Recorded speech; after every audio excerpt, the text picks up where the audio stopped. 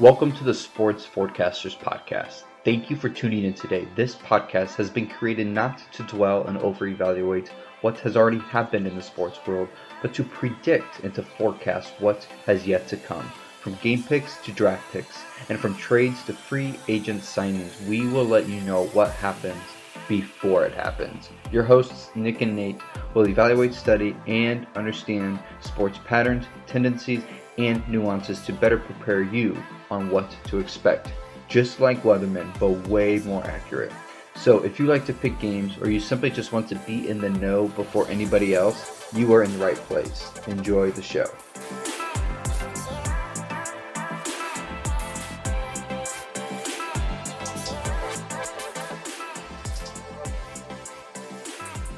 Welcome, ladies and gentlemen, to the latest edition of the Sports Forecasters. I'm your host, Nick Alvarez. Today's show, we're going to go through March Madness, looking at the matchups we have coming up, what changes I need to make on my picks, and what I see going forward into this tournament. Then we're going to look at NFL trades. The landscape of the NFL has certainly changed quite a bit since the last time we talked about it, when we talked about some of the quarterbacks being moved around. Plenty more has happened there. Without further ado, let's go ahead and get into March Madness. At the time of this recording, it is before any of the games happen of the Sweet 16 heading into Elite 8. So the things I say today will not hold up when this is released on Friday, but that's just how things are going.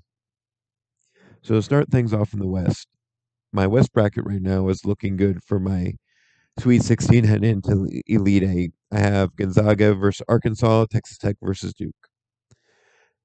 And I'm going to stick with that bracket. I'm not going to do a whole lot to change it. No reason to. Just hope it all pans out. I have Gonzaga beating Arkansas and then Texas Tech beating Duke.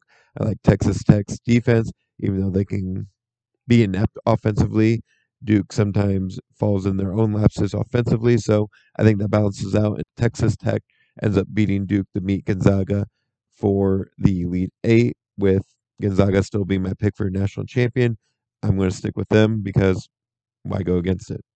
Moving on to the East, this is where the most shakeup has happened from what I had originally. Originally, I had Baylor making it one more round to take on UCLA, and then really, quite honestly, I waffled between North Carolina and Baylor, but I just gave Baylor the champion's edge and convinced myself to not pick North Carolina. So my mistake there. Congratulations to the Tar Heels for being able to pull off that upset.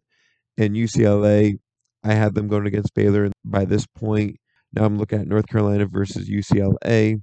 Despite UCLA's star player having an ankle concern or a sprained ankle, I think he's going to give it a go, and I think it's going to be enough to be effective for it.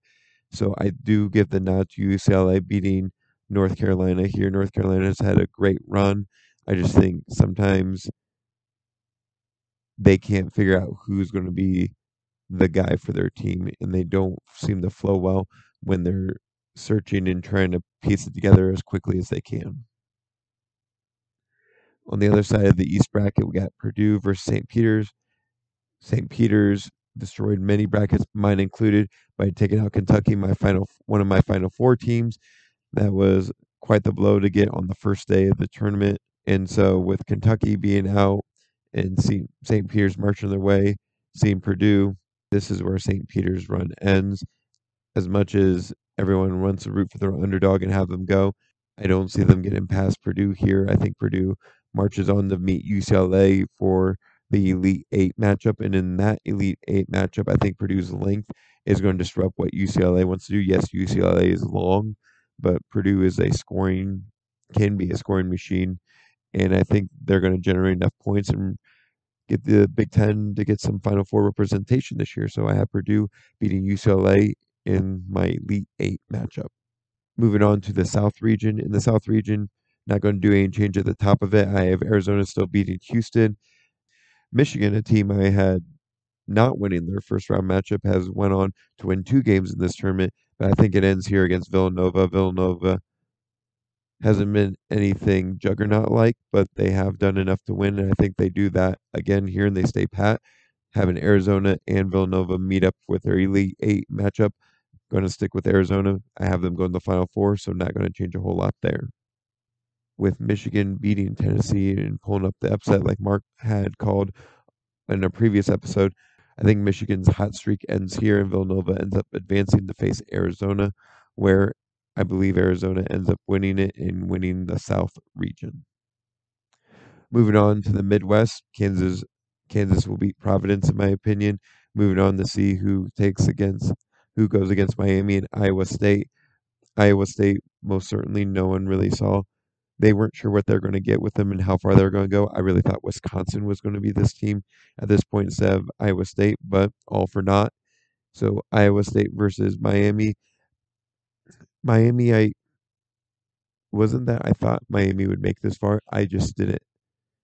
I picked Auburn to go this far, but sometimes they get too much into slashing in the lane, making drives, and they came up short against Miami. So with Iowa State and Miami, really for me this is a coin toss, but I'm going to go with Miami. I'm going to give ACC some love. I already have Duke losing on the other side in North Carolina, so I'm going to say Miami ends up winning this in facing Kansas, who ends up winning the Midwest. So if things stay how I'm saying, we'll have Arizona and Kansas on one side meeting each other in the Final Four. On the other side, we'll have Gonzaga and Purdue meeting up. But we'll see how that all shakes up. By the time this is released, Gonzaga Arkansas game will be played. Texas Tech and Duke will be played. Villanova, Michigan, and Houston and Arizona will have played their games by the time this episode releases. Moving on to the NFL season, which seems to become keen every which way we go. Every time a big event's going on that is not football, they always seem to have the biggest news pop up. And this week and last week, there have been a slew of different things going on. And so we're going to make sense of what happened. I'm going to talk about the different trades or signings that happen with different teams and what does this translate for them. Is this an upgrade, downgrade, or they just stayed on par? If I had to go through each of these moves again, Adams, huge upgrade for the Raiders. Hill, big upgrade for the Dolphins. I just question if Tua is going to get it to him. Armstead also signing with the Dolphins. Big upgrade for them. Again, will Tua be able to take advantage of the gifts given to him? Chiefs, downgrade with the receiving core. Marquez, Valdez Scantling, possibly signing there, but they only have Smith Schuster and Gordon there with Kelsey. I think Kelsey sees a lot more double coverage than what he may have already saw. And so I think the Chiefs flounder quite a bit, especially in a division that looks like everyone else is upgrading. The Browns, for now, wide receiver, I feel like they took a sidestep with what they did. And for quarterback, I'm going to say they took half a step to a full step backwards until we know how that Watson situation is going to go. I'm not as optimistic as probably the front office is about how he's going to go, or when he's going to go, I should say, because of the whole legal situation that's waiting ahead of him. Baker gets cut, and I think he gets picked up at some point, but unfortunately, I don't think a trade's going to happen unless some kind of injury happens. But before an injury happens, I would imagine the Browns end up cutting him. The Colts picking up Matt Ryan is going to be an upgrade for them just based off of how last season ended with their quarterback situation. Mariota going with the Falcons. I hope Mariota does well, but it's going to be a step backwards. They're just getting ready to they're getting ready for their draft of 2023. Trubisky going with the Steelers, a slight step back, but only the only reason it's a slight step back is because of how Big Ben was playing towards the end of his tenure with the Steelers.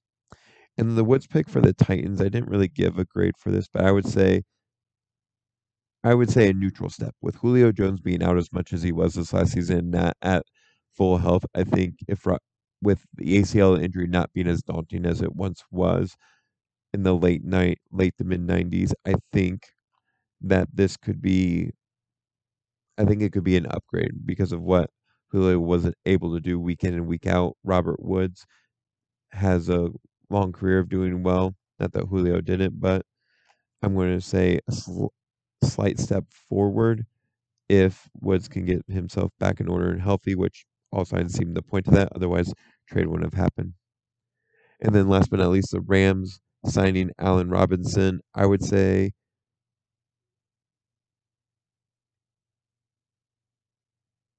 it was a neutral move. It offset you losing Robert Woods.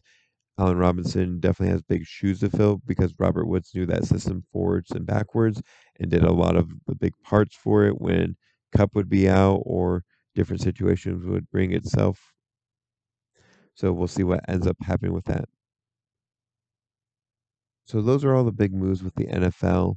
I took a look at the NCAA March Madness and did my repicks. Again, I have the West with Gonzaga winning it, Tech beating. I have Gonzaga and Tech meeting each other in the Elite Eight with Gonzaga winning. I have UCLA and Purdue meeting with Purdue winning that one. I have Arizona and Villanova facing each other with Arizona winning, and then Kansas and Miami facing each other with Kansas getting the nod there. We'll have to see how those March Madness picks pan out. And so, with that being said, we'll see if the NFL brings out any more news about anything going on because they seem to be beyond king even their off season. But enjoy the March Madness tournament, folks.